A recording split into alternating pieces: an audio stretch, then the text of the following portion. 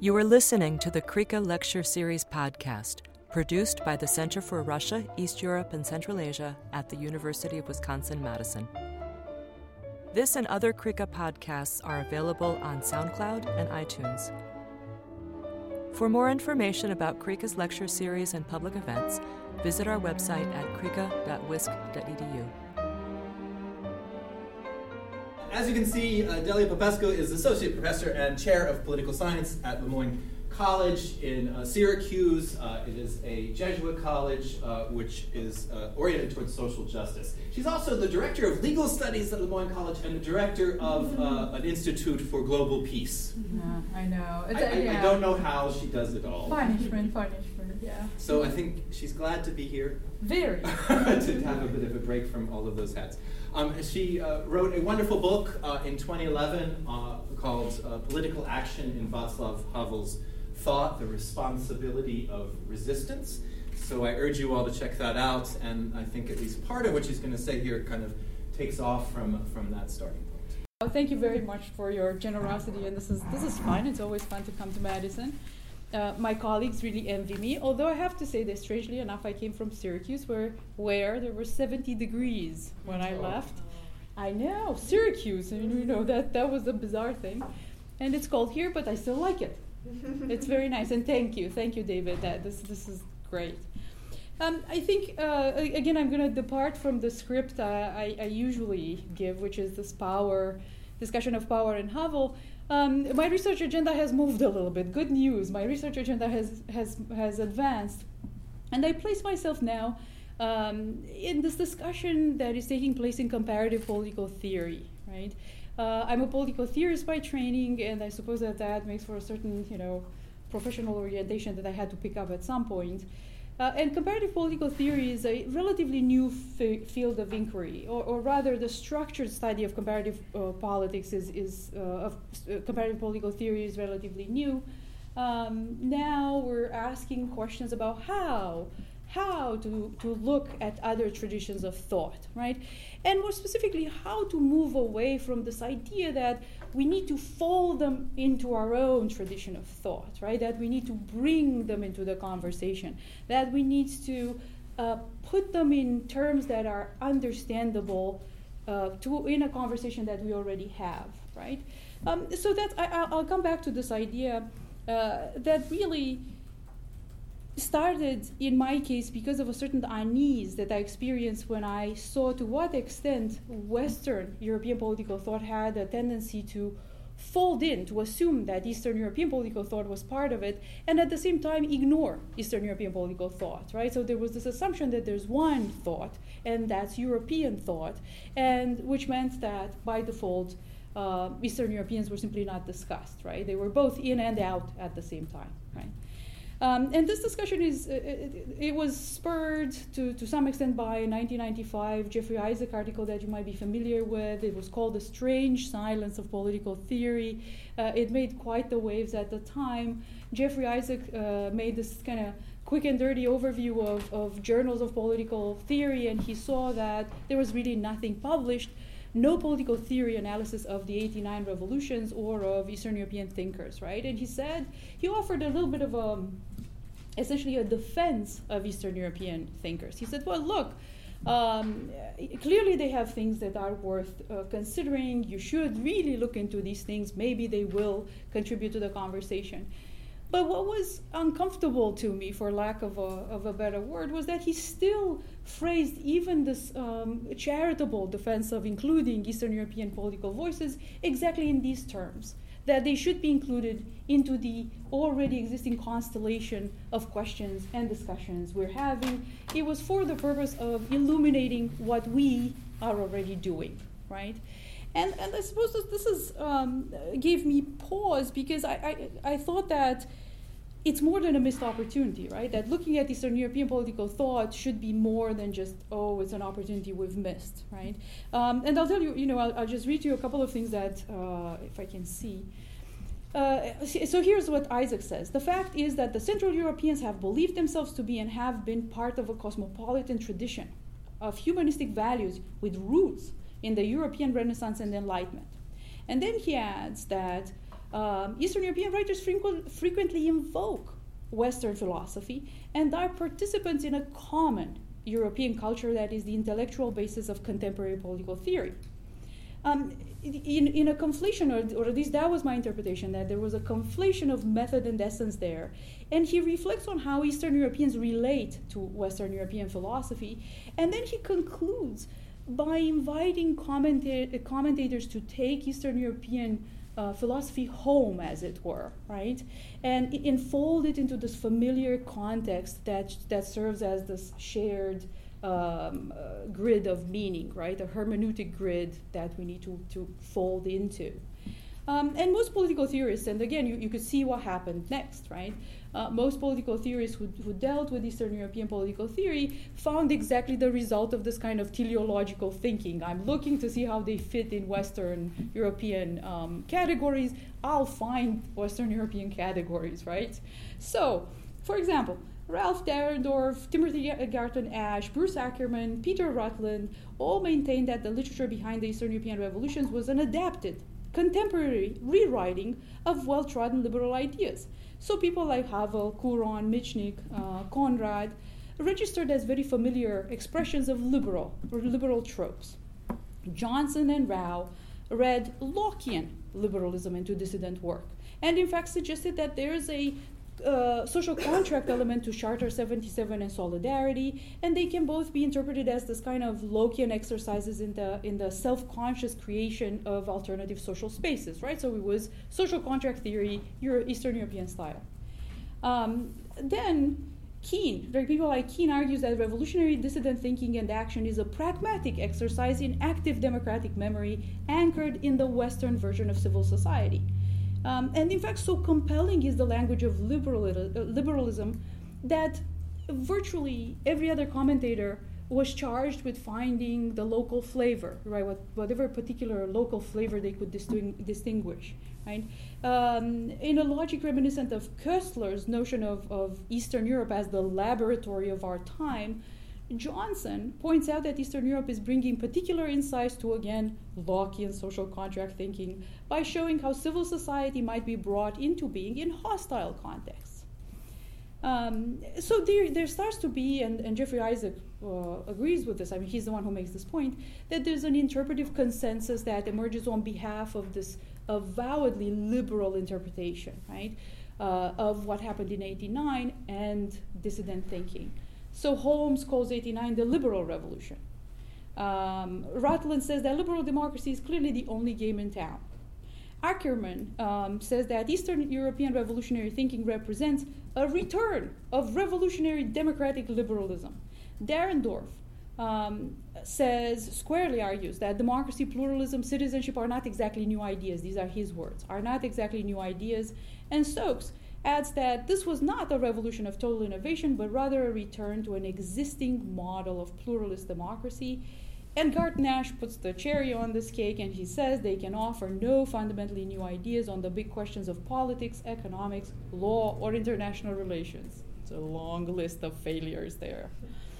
So again, in this context, Isaac's invitation to take Eastern European political theory home is, in my mind, fraught with problems, right? Not only because it's predicated on what they think is a contestable notion of this common root, right, of commonality, and because it also displaces the possible, what I call the hegemonic implications of this interaction that might have more in common, really, with the dynamic of things like post-colonialism, rather than a shared common culture, right? In my mind, mere familiarity with Western thought doesn't reflect necessarily a source of commonality, which still remains to be established, right, through comprehensive study. And there's at least one person who at least marginally agrees with me, Sheila Ben-Habib, who responds to Jeffrey Isaac in this set of discussions. She says, historical memories run deep, contextual knowledge is not easily attained, and we cannot simply wander into these territories without knowledge of their language, history, cultures, and social structures and extract meanings out of 1989. Right? And Ben-Habib also suggests that there's reason to believe that Eastern Europeans might not consider themselves as much part of European culture as either assumed by the observers of 1989 or as projected by the political discourse surrounding these events. In other words, there's a difference between the strategic stance of making these points in words that Westerners, in concepts that Westerners can understand, and the actual political theory that undergirds these concepts, right? So there's again a confliction of method and essence, right? So in the following comments, I try to motion a little bit in this direction of encouraging a critique, right, of this new way to engage in comparative political theory. And, my pet political thinker, I like her very much, is Lisa Lowe, right? And she neatly describes this kind of endeavor into critiquing this type of impulse. She calls it the economy of affirmation and forgetting that structures and formalizes the archives of liberalism and liberal ways of understanding. I know, I actually like that. Right, that you can replace liberal with Western, right? Or rather the archives of the Western imaginary and Western ways of understanding, yeah? And I try to do quite a bit. So I acknowledge the fact that I might have bitten here more than I could chew, yeah? So I try to bring together at least three strands of commentators, three strands of theory. One is perhaps expectedly Saidian Orientalism, right? That kind of critique. Its recent applications to Eastern Europe, right? There are a number of pretty popular people like Larry Wolff, Maria Todorova, Bakic Haydn, who talk about how you can look at Eastern Europe and the interpretation of Eastern Europe through Saidian eyes. Then the other strand of theory that I fold in there is comparative political theory, most specifically Li Jianko's recent work on Chinese Confucianism. Anybody interested in Confucianism at the table? She's perhaps an unexpected partner of a conversation, but her study of Chinese political thought invited her to present a method of how to engage with other bodies of thought without subordinating them to the Western political theory. And then, of course, the third strand is Eastern European political thought, especially Havel, right? And this is the punchline. I'm trying to show that an interpretation of Havel that is loaded with Western categories leads in one direction. An interpretation of Havel that breaks these anchors leads in a different direction, right? So I'm trying to use Havel as an example, as a case study. So let me get back, and again, some of this you probably already know if you do some work in post-colonialism. So let me go back to some of the questions that this kind of theorizing invites. Yeah, for example, in what context is the category of Eastern Europe invoked? What's the hermeneutic purpose of that reference, right? What do we try to convey by invoking it? What is reinforced or undermined by referring to Eastern European thought? And my first observation is that while I don't like the East-West separation because it's such a weighty divide, so it sounds so heavy with the Iron Curtain vocabulary, at the same time I'm not comfortable with conflating the two as well, right? Because Eastern Europe is created through exclusion, seems to be like a category created through exclusion, and that has a meaning, right? It seems that that's important. So I tried to look at first the genealogy of the East-West divide, and to see what the importance of it is in seeing how Eastern Europe was used conceptually as opposed to Western Europe. And then I look into this, I take this kind of Kuhnian track of looking at some of these habits of mind that we employ, habits of mind and interpretation that we use in our disciplines, right? And the paths we choose when we do these things.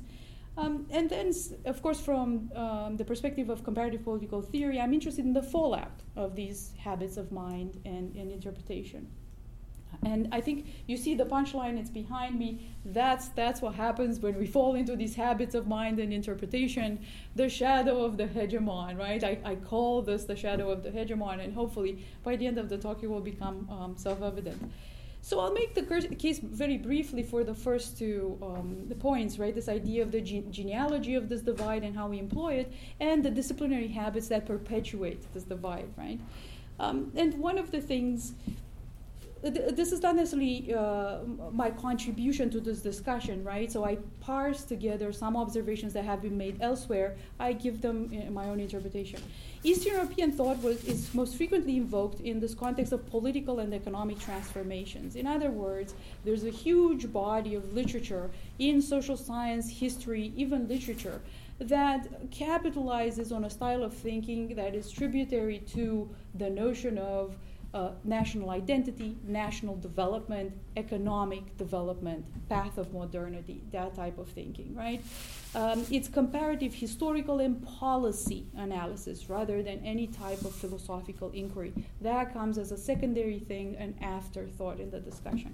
This pervasive interpretive trope really originated in this kind of comparative historiographic East-West studies of Enlightenment and modernity. In other words, when Western Europeans discovered anything worth analyzing about Eastern Europe, they put it in these types of disciplinary boundaries: historiography, economics, international political economy. And there's a long list of people that do this: Halicki, Berendt, Ranke, more Berendt, he's very popular, Shiro, Shuk, Geremek, János. And these are also a lot of Eastern Europeans, as you can tell, people who work in the West mostly, right? But Todorova, for example, she says that it's, I'm going to use this word again, David, co-constitutive, right? That this was popular across East and West. It started in the West, this idea that economic development was the first thing to look at, and then layers on top of it. And it trains also, right, Eastern European economists and historians. So Todorova remarks that in the Eastern European context, more so than in other non-Western contexts, the literature on backwardness is dominated by economic historians and political scientists. In fact, some authors have argued that the subdiscipline of economic development was created in the 1940s, mostly by Eastern Europeans who employ the cases of Eastern Europe as the original empirical base. The political economy analysis dominating this for the past 60, 70 years sets this baseline of what is called a theory of a rift between the levels of economic development in Western and Eastern Europe. Again, I'm sure that right, this is a fairly familiar trope of analysis, yeah? There's this big rift that Eastern Europe is behind, right? That there's a benchmark that it aspires to, an economic political benchmark that is set and lagging, right? Eastern Europe is lagging behind that. So you hear things like, this rift started as early as the 12th century and began to widen considerably in the 17th century.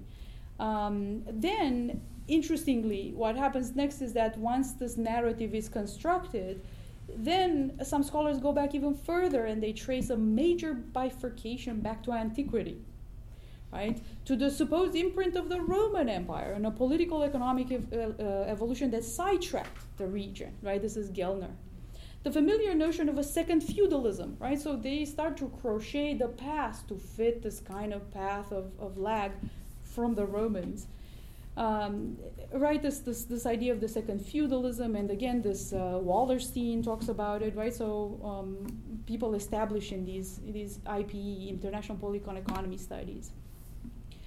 A host of theories define modernity through this economic expression. And it is in this context of this socioeconomic diffusion that Eastern Europe is constructed as the first and closest periphery to the core of modernity. These are Todorova's words, right? As Todorova remarks, the impetus of modernity studies is to unpack the process by which the non-modern and the non-Western becomes modern and hence Western. On the basis of these economic theories of dispersion, Enlightenment scholarship, by its very method of inquiry, assumed that any other expressions of Enlightenment were shaped by, and I quote, those who listened to the call of the times and were mere recipients of the normal European path. A continuation of this trend has recent expression in transition studies, and even Huntington's idea of this third wave of democratizations. Which professed this neutral social science system of analysis that included politics, economics, society, and culture, with a view to bringing Eastern Europe up to speed to Western democracy. Transitional studies waned precisely because of this kind of teleological ethos that was heavily criticized, right? That it really created an endpoint and Eastern Europe was supposed to fit.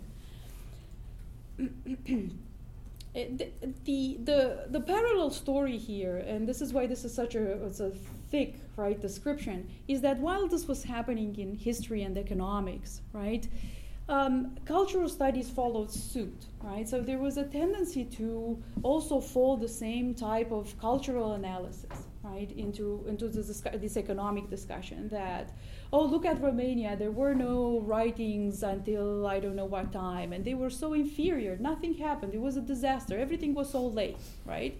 And so you always, and there was a very loaded kind of judgment that this lateness imprinted an inferior quality and necessarily, right, required mimicry, right? That whatever is late then has to start by a benchmark that is set elsewhere and hence catch up, right? Michal Bukovsky argues that part and parcel of applying this layered logic of development to Eastern Europe is a persistent and homogenizing, orientalizing frame.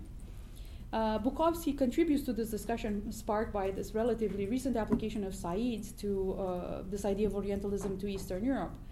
Larry Wolff, his book Inventing Eastern Europe, maps out this imagology surrounding what Churchill called these Eastern states of Europe and points out that the East-West distinction was not a natural one. That it was really a work of cultural creation, of intellectual artifice, of ideological self-interest. These are all Larry Wolff's words. Yeah? Ideological self-interest and self-promotion. Wolff concludes that it was Western Europe that invented Eastern Europe as its complementary other half in the 18th century, the Age of Enlightenment. Whereas otherness was previously relegated to the northern European territory, right? So in other words, this geography shifted. It used to be the northern Europe that compared itself to the south. Enlightenment discourse shifted Western Europe other to the east. The Enlightenment, Wolff continues, had to invent Western Europe and Eastern Europe together as complementary concepts, defining each other by opposition and adjacency. And Wolff, he's also snide about this. He describes this Western philosophic geography as the free-spirited sport of cultural and political elites, right? So they were quite careless about this too, I know. It's sort of the free-spirited sport of political elites engaged in an intellectual project of demi-orientalization. And it's interesting that he calls it demi-orientalization because there are a couple of other very interesting commentaries that show how problematic it is for Eastern Europe to be both close to Western Europe and yet out of Europe, right? So this kind of liminality becomes an identity, an orientalizing identity in itself that is different than the Orientalist frame of the Far East, let's say, right? Todorova uses travelogues, political and historical writings to show that in the Western perception, the Balkans, for example, appeared fundamentally ambiguous, neither fish nor fowl, these are her words. Unlike Orientalism, which is a discourse about imputed opposition, Todorova explains, Balkanism is a discourse about an imputed ambiguity, neither Oriental nor European. Right? Both Wolff and Todorova agree that Balkanism is a rhetorical construction, right? A project, not a place, as Bakic Haydn says. And Wolff calls this a paradox of simultaneous inclusion and exclusion, Europe but not Europe, a kind of in-between space of mediation and the consequent offspring of this intellectual project. As opposed to the opulently depicted Far East, the Balkans, Todorova says, with their unimaginative concreteness and almost total lack of wealth, induced a straightforward attitude, usually negative but rarely nuanced. Right? So she's trying to capture this construction. So this core periphery logic really reinforces that the notion that only one set of original answers is valid while the belated rest are superficial and derivative, right? And that's the path that you see in studies of Eastern Europe. Implicitly, the Western-centric version requires Eastern Europe to build the socio-political conditions existent in the West in order to rise to the possibility of providing the same answers. This obfuscates the varied results of the interaction between local social, political, and cultural conditions with the broader questions of the age. In other words, if socio-political currents like the Enlightenment can be identified by the questions it posed, we can also allow for the possibility that the various answers were shaped by rooted experiences that are not monolithically Eastern, but vary broadly across time and space. This rootedness does not invalidate the possibility of similarities, but it does belie the notion that these local experiences were aspiring somehow to an ideal model rather than answering everyday life conditions of their own. Only recently has it become conceivable to talk of multiple enlightenments, right? Kundler does this, who argues that, at least to suggest that whereas the Enlightenment was a movement, more or less unified by the question it asked, the answers varied widely along cultural, geographical, as well as ideological frontiers. And they all had a legitimate claim to be regarded as enlightened. Right? So what does this have to do with political theory? So let's assume I persuaded you that this is happening in area studies everywhere, and this is somehow, it's pole vaulted into all sorts of other academic fields of study like literature, cultural studies. There is a great degree of authority, right, that's attributed to Western voices. So contributions are judged in the structural context of this delayed modernity, right? So let me give you some examples. For example, works of reference like the Oxford and Princeton readers in political thought include no Eastern European thinkers whatsoever. Yeah, these are relatively new collections, right? Only Russian. The Cambridge History of Political Thought dedicates only one entry to an Eastern European thinker, and it's Georgi Lukács, who's oddly placed under the label Western Marxism. Yeah, it's interesting in itself. The 8-volume Encyclopedia of Political Thought references only 8 thinkers from the region, right? I guess 1 per volume. It's like, if you even look beyond some of these collections of political theory, and you look at collections, right, of essays or commentary, there are other inclusions, right? People like Kristeva, like Tsvetan Todorov, Mircea Eliade, Emil Cioran, Ionescu, Kundera, Miloș. But there are also critics of this approach, right? People like Costică Brădătan, for example, who's a Romanian political scientist, argues that even the inclusion of these names, right, Todorova, Kristeva, Ionescu, Cioran, betrays an exclusion. These are Eastern European transplants who contributed to the Western cultural trends. And these are, and I quote, no significant attention is paid to their complex background, to the specificity of their cultural origin, to the unique blend of intellectual concerns. All these things that resulted in their own individual profiles and made them who they are. Brădătan argues that, in a sense, it is as though these people came from nowhere, the offspring of the Eastern European nothingness that they are. I mean, he's pretty harsh about this, but he's trying to make a point, right? What is more, the voices of these adopted children might even, he calls them the adopted children, may contribute to even orientalizing more the frame that we're discussing, right? For example, Czesław Milosz spoke of a feeling that Eastern Europeans are, and I quote, burdened with a longing for a homeland other than the one assigned to them from birth, right? This is Milosz. Cioran famously called Romania le néant valac, right? The Wallachian nothingness. This is where I'm from, apparently, this one. And Eliade and Kundera, they depict tragic people caught between invaders and great powers that have never been entirely integrated into the consciousness of Europe, have been hidden even further by the curtain of their strange and scarcely accessible languages. Right? So this, again, to the point that these contribute to a certain orientalizing and distancing of these frames. There are some exceptions to this, so I'm not trying to make. I'm not trying to be too totalitarian in this description. I'm just trying to point that there is a trend that can be identified, right? The exceptions are few and far between, though. There's a community of scholars led by Balázs Trencseny, who is a Hungarian historian. They put together a number of volumes that collects writings from Eastern Europe. They still are very much the temptation, they succumb to this temptation of talking about the building of national identity. And as a political scientist, I should be really jazzed about that, but I'm not, because I think it's limiting in itself, right? If your idea is to see how the project of nationalism is buttressed by the writings, by the thought of that region, you're already choosing a path, you're already making a value judgment that defines your method. So there are a few contributions there. One I think is just coming out this year of volumes that deal with political thinking, right, with Eastern European political thinking.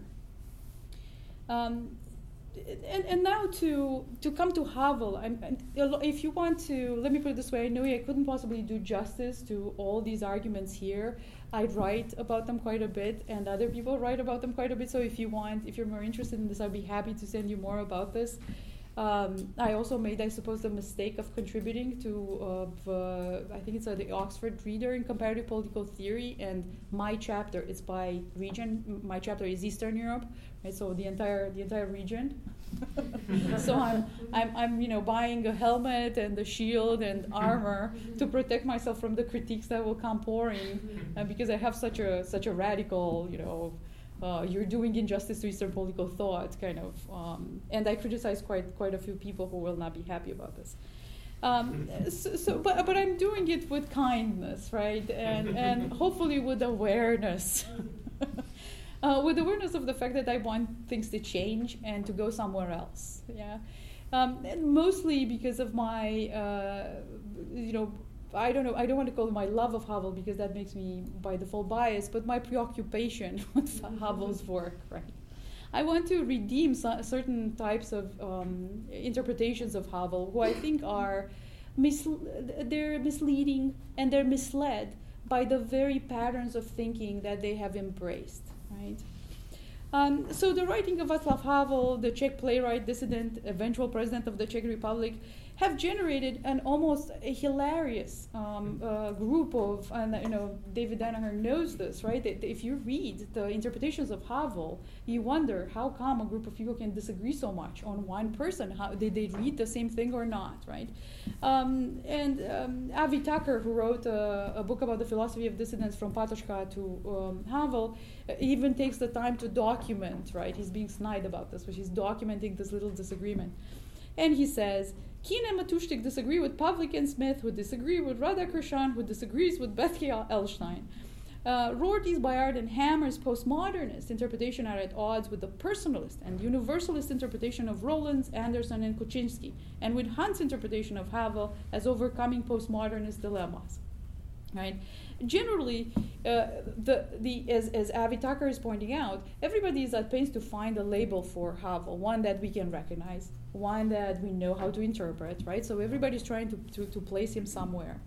The analysis then, because of this temptation of finding labels, the analysis become very self-contained, right? So they become very solipsistic somehow. They keep talking about how does Havel fit into this and for what reason, and they don't get out of that. They don't engage very much with other things or even with other texts in Havel. So these debates about the extent to which Havel fits or does not fit recognizable models seems to be the order of the day. Carolyn Bayard and Richard Rorty see a postmodern Havel with elements of Lyotard. I mean, that's quite postmodern, yeah. Despite Havel's insistence on the higher ground of moral responsibility, right? It's a pretty tough sell to read Lyotard into somebody who talks about the higher ground of moral responsibility. Patrick Lawler and Edward Erickson take almost the opposite approach, focus on this importance of the higher ground. Higher ground is Havel's phrase. And they interpret Havel's work as pre-modern and pseudo-religious. Right? So we go from Lyotard to religious fundamentalists. Erickson insists that religion is the unspoken anchor in Havel's writing, even though Havel spends quite some time explicitly rejecting, right? He says clearly that he's not a religious person or not in the way that people expect, and he talks about the ideological mythology of religion, and he refuses this idea of an external arbiter of conscience, which seems to take God out of the equation, or in any case, makes it problematic. And very few, this is the punchline, right? Very few commentators resist this temptation of putting Havel in his theoretical place, right? And I think, and this is when I'm going to come to your own David Danaher's interpretation that is very much in line with mine, as we discovered perhaps serendipitously at the conference, right? We realized that we were, kindred spirits in the way we looked at Havel. What most of these interpretations have in common is the fact that they're very selective when it comes to Havel's work, right? They deal either with essays, or they just look at political speeches, or they just look at plays. None of them do this holistic job of interpretation that integrates all of them. And it's, of course, this is partly prompted by the fact that Havel's work is so diverse, right, that you think, oh, well, I don't need to read the plays, right? That's something else. But in Havel's case, that's simply not true, right? So you have to read every time. He wrote Dadaistic type of poetry, he wrote plays, and you have to figure out how these things come together, because as it happens, and Havel explicitly tells us over and over, they're all pieces of the argument, right? So, again, Havel says that. And yet we have a bunch of commentaries that keep taking pieces out of Havel and interpreting them in these very narrow ways. So, David Danaher, and I love the way he phrases this. I have other words for it, but I think yours are better. You're talking about tessellation and the mosaic of his styles, right? That exactly like a mosaic, the tiles by themselves don't amount to much. Once you put them together, you get the full image, right? So David Danaher identifies, I'm going to speak in your name now, a collage of 9 genres that make up Havel's work: art and literary criticism, visual poetry, plays, essays, letters, collaborative autobiography, political statements, presidential speeches, and political memoirs, right? You could see why anybody would have, kind of fatigue of reading all these types of writings, right? But unfortunately, you have to, right? Trained as a playwright, initially, Havel started to write political essays. Later, he delivered presidential speeches. And in my interpretation, and again, these texts are not meant to stand on their own. And again, Havel says that. They were rather part of this coherent and broad political philosophy that found literary incarnation in the plays, political appeals in his essays, policy articulations in his presidential speeches, right? So Havel consistently tackled the same themes throughout his work. The greengrocer of The Power of the Powerless is the character Vanek in the plays, is himself in Letters to Olga and Summer Meditations, right? They're all facets of the same political philosophical construction that he calls living in truth, and that he tries to evocatively get across to us through all these genres, right? Of course, the trouble is that Havel never presents us with this kind of magnus opus, yeah? And that is something that we are trained to look for, right? And we do not find this in Havel. Surely, if you piece together everything he's writing, it is possible to find the magnus opus, but it's clearly not the classical form that would usually take, right? A clear book, a clear ars poetica, right? So because of this, many of his interpreters also question his style, right? They said, well, his essays are really not that philosophically sound. He's not Heideggerian enough, or he's not Hegelian enough, right? But again, the flaw of this type of argument is not only that it misses an important dimension of the way in which Havel wants to transmit these ideas, it also misses the context in which these assertions are made, right? This tessellation, this mosaic of possibilities. So as far as I'm concerned, and I don't know, this is consistent with Havel's way of looking at things through Patočka, right? Patočka was a phenomenologist, so he thought that the way in which we experience life every day, right, was important to the way we create knowledge.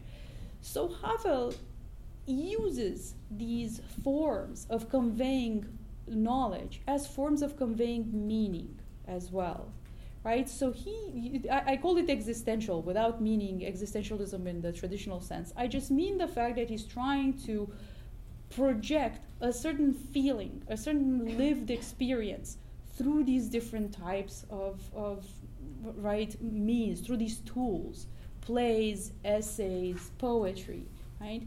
And I think it has a lot to do with the way in which he relates to this idea of everydayness, which is crucial in Patočka and really in Karel Kosik as well, a Czech philosopher.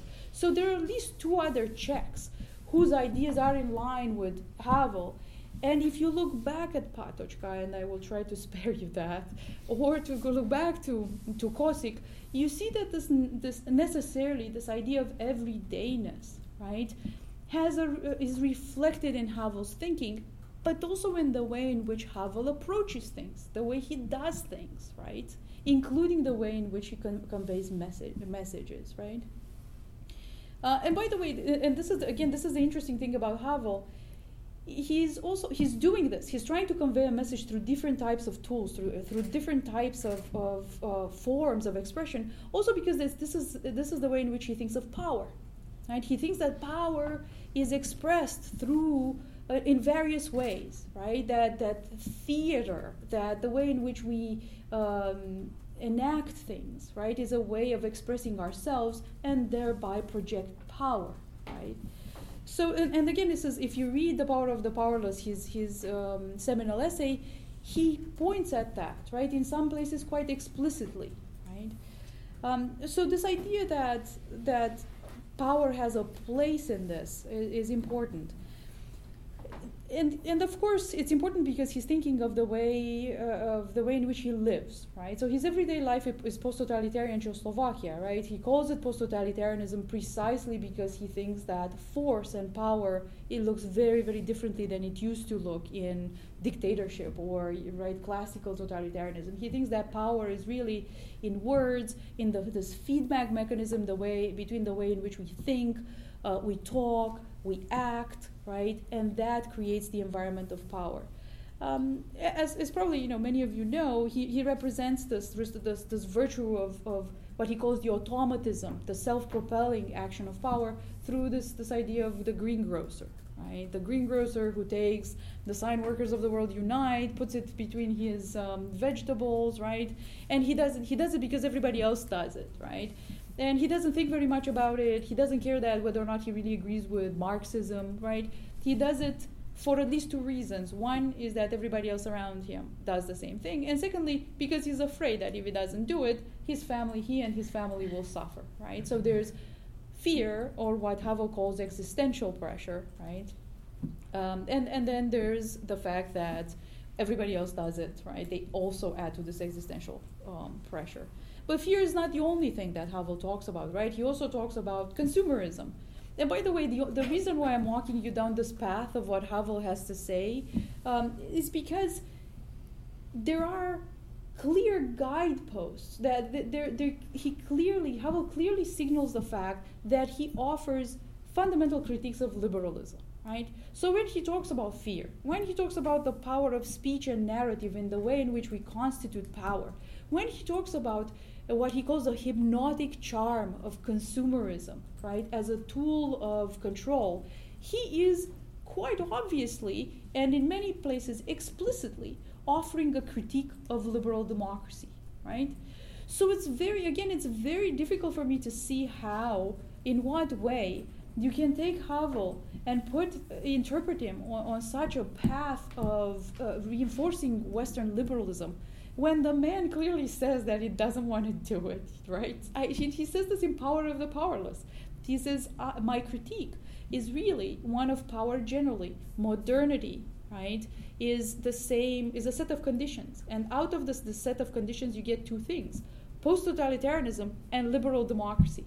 Sure, they seem to look qualitatively different, but one thing unites them: the conditions of modernity. And that is relevant, right? That leads us somewhere, to a critique of both, right?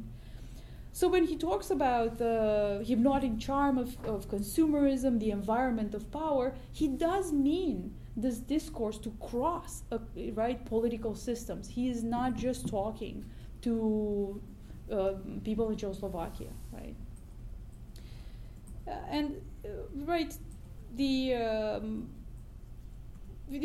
Again, just as a matter of interest, because I think that this is the part that's beautiful about Havel, The Power of the Powerless was written for Patočka, right? So it was dedicated to Patočka. And what's interesting about that is that Patočka thought that Karel Kosik was the voice of Czech philosophy, right? And as I said earlier, Karel Kosik's idea of everydayness becomes a fundamental strand in Patočka, and then it becomes living in truth in Havel, right? The idea of living in truth. So there's this genealogy of ideas between Kosik and Patočka and Havel. And let me tell you a little bit about everydayness, right? Kosik, for example, thinks that there's a clash between everydayness and history. In other words, there's what seems to be an interpretation of history as something that has a goal, a principle, something that we move toward, something that is bigger than ourselves. And then there's everydayness, right? The way in which we experience life in the everyday, what we do, how we relate to each other and to ourselves, right? In modern times, however, and this is Kossik and to some extent Patočka as well, everydayness ends up becoming this all-encompassing amoeba that colonizes life, right? These are Kossik's words. In the everyday, activity and way of life are transformed into an instinctive, subconscious, and unreflected mechanism of acting and living. And Kossik is fully aware that this also characterizes capitalist societies, right? So this phenomenon that certainly characterizes capitalist societies are also, of course, is also found in post-totalitarianism and bureaucracy. Divorced from history, Kossik says, the everyday becomes emptied to the point of being absurdly immutable. Divorced from the everyday, history turns into an absurdly powerless giant which bursts into the everyday as a catastrophe, but which nevertheless cannot change it, cannot eliminate its banality or fill it with content. This sounds complicated, and it is, but thankfully we have Patočka to make some sense of this, right? In Heretical Essays, Patočka touches exactly on the same point, and he argues that the only way to understand whether or not history has some meaning that is out there, bigger than ourselves, is to figure out whether or not human beings are willing to live up to own up to history. These are his words, right? He says, are we willing to own up to history? Instead of what? Instead of passively going along, right, with it, as if it's something that we cannot simply, we cannot be responsible for and we cannot affect. So heretical in Heretical Essays means precisely this opposition that Patočka has to the idea that we should play along, that we should play into constructing history together, right? He thinks that that's what Marxism does, right? It proposes a version of common construction that we can all work towards together. For Kossik and Patočka, this is very problematic because the way Patočka phrases is that this essentially projects the fulfillment of human beings outside of human beings, right? That it's something else that we're all working toward. It's that whatever the purpose of history is, so that's outside ourselves. So Patočka says, no. Actually, it's exactly the reverse of what Marxism is saying. We should come back to everydayness and constantly pull back from this larger scope that is proposed to us and try to ground ourselves in the present in empathy, right? In empathy and understanding for other human beings.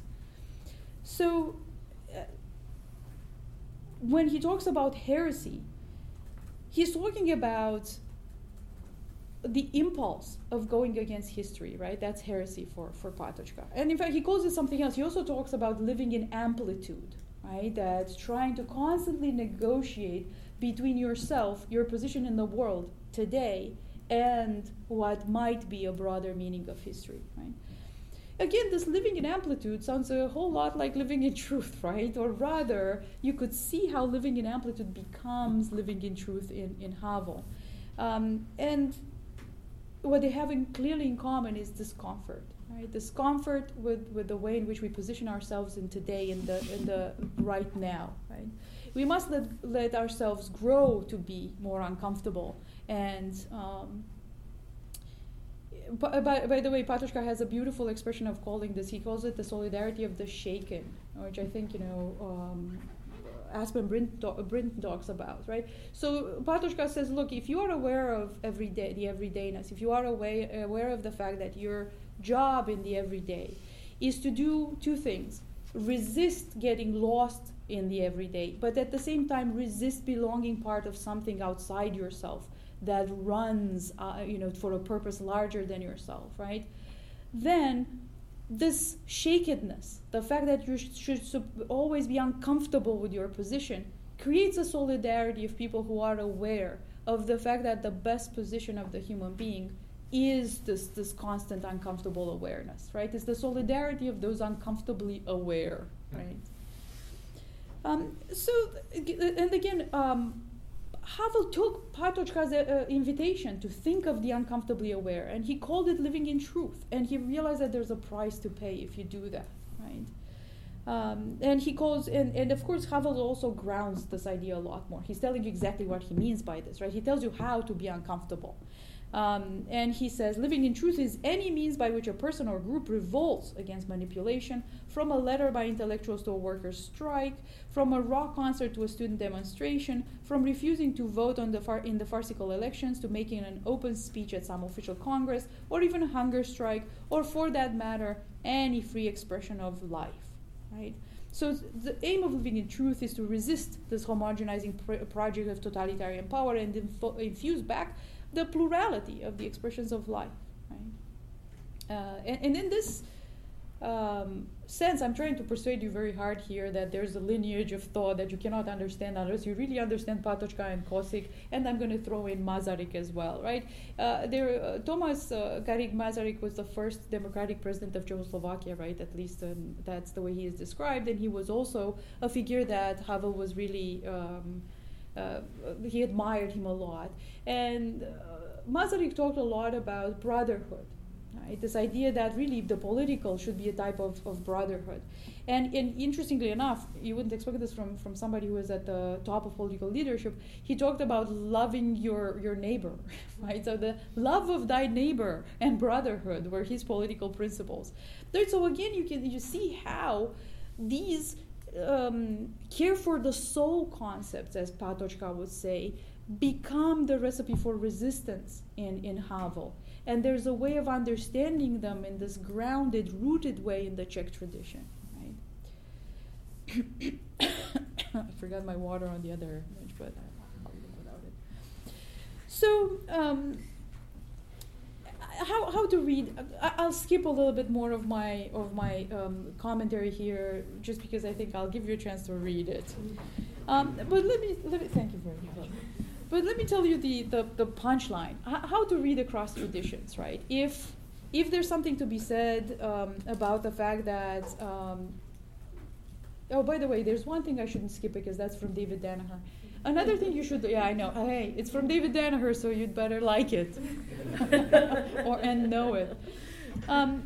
David makes a great point, right? And I think Kieran Williams does as well.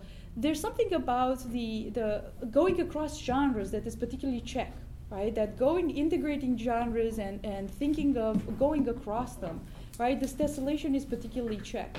So it's also very difficult to think of, to understand what Havel is doing without understanding the tendency of merger, right? Of merger of styles of writing. And I'm trying to find here also Kieran Williams's point.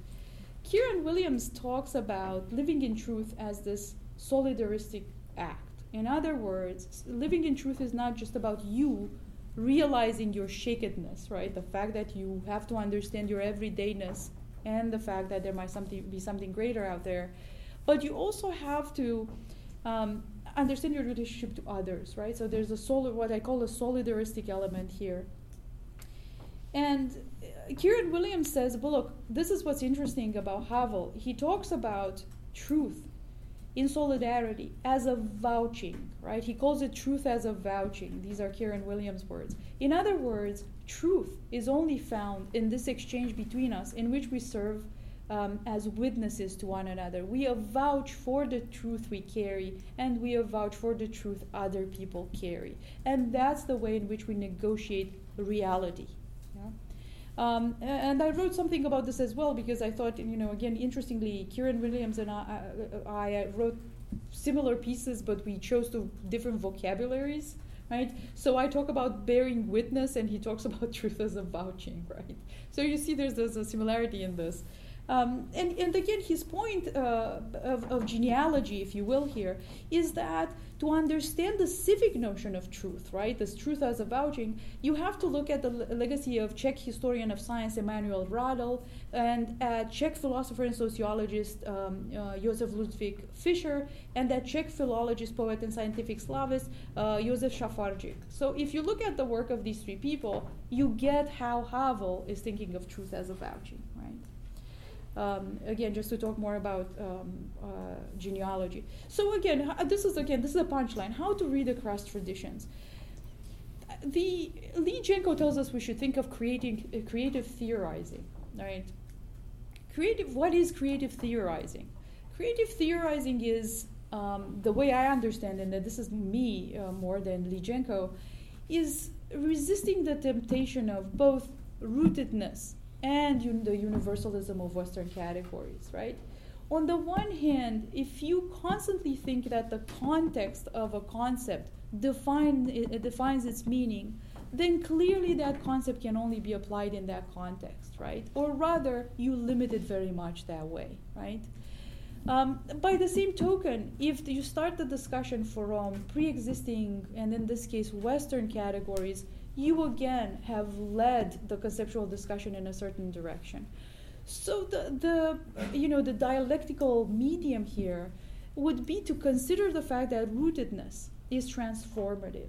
In other words, whatever universal concepts that may seep from the West into Eastern European thinking are transformed by the experience of the place, by the interpretation of the place, and they become new categories that can themselves be universal.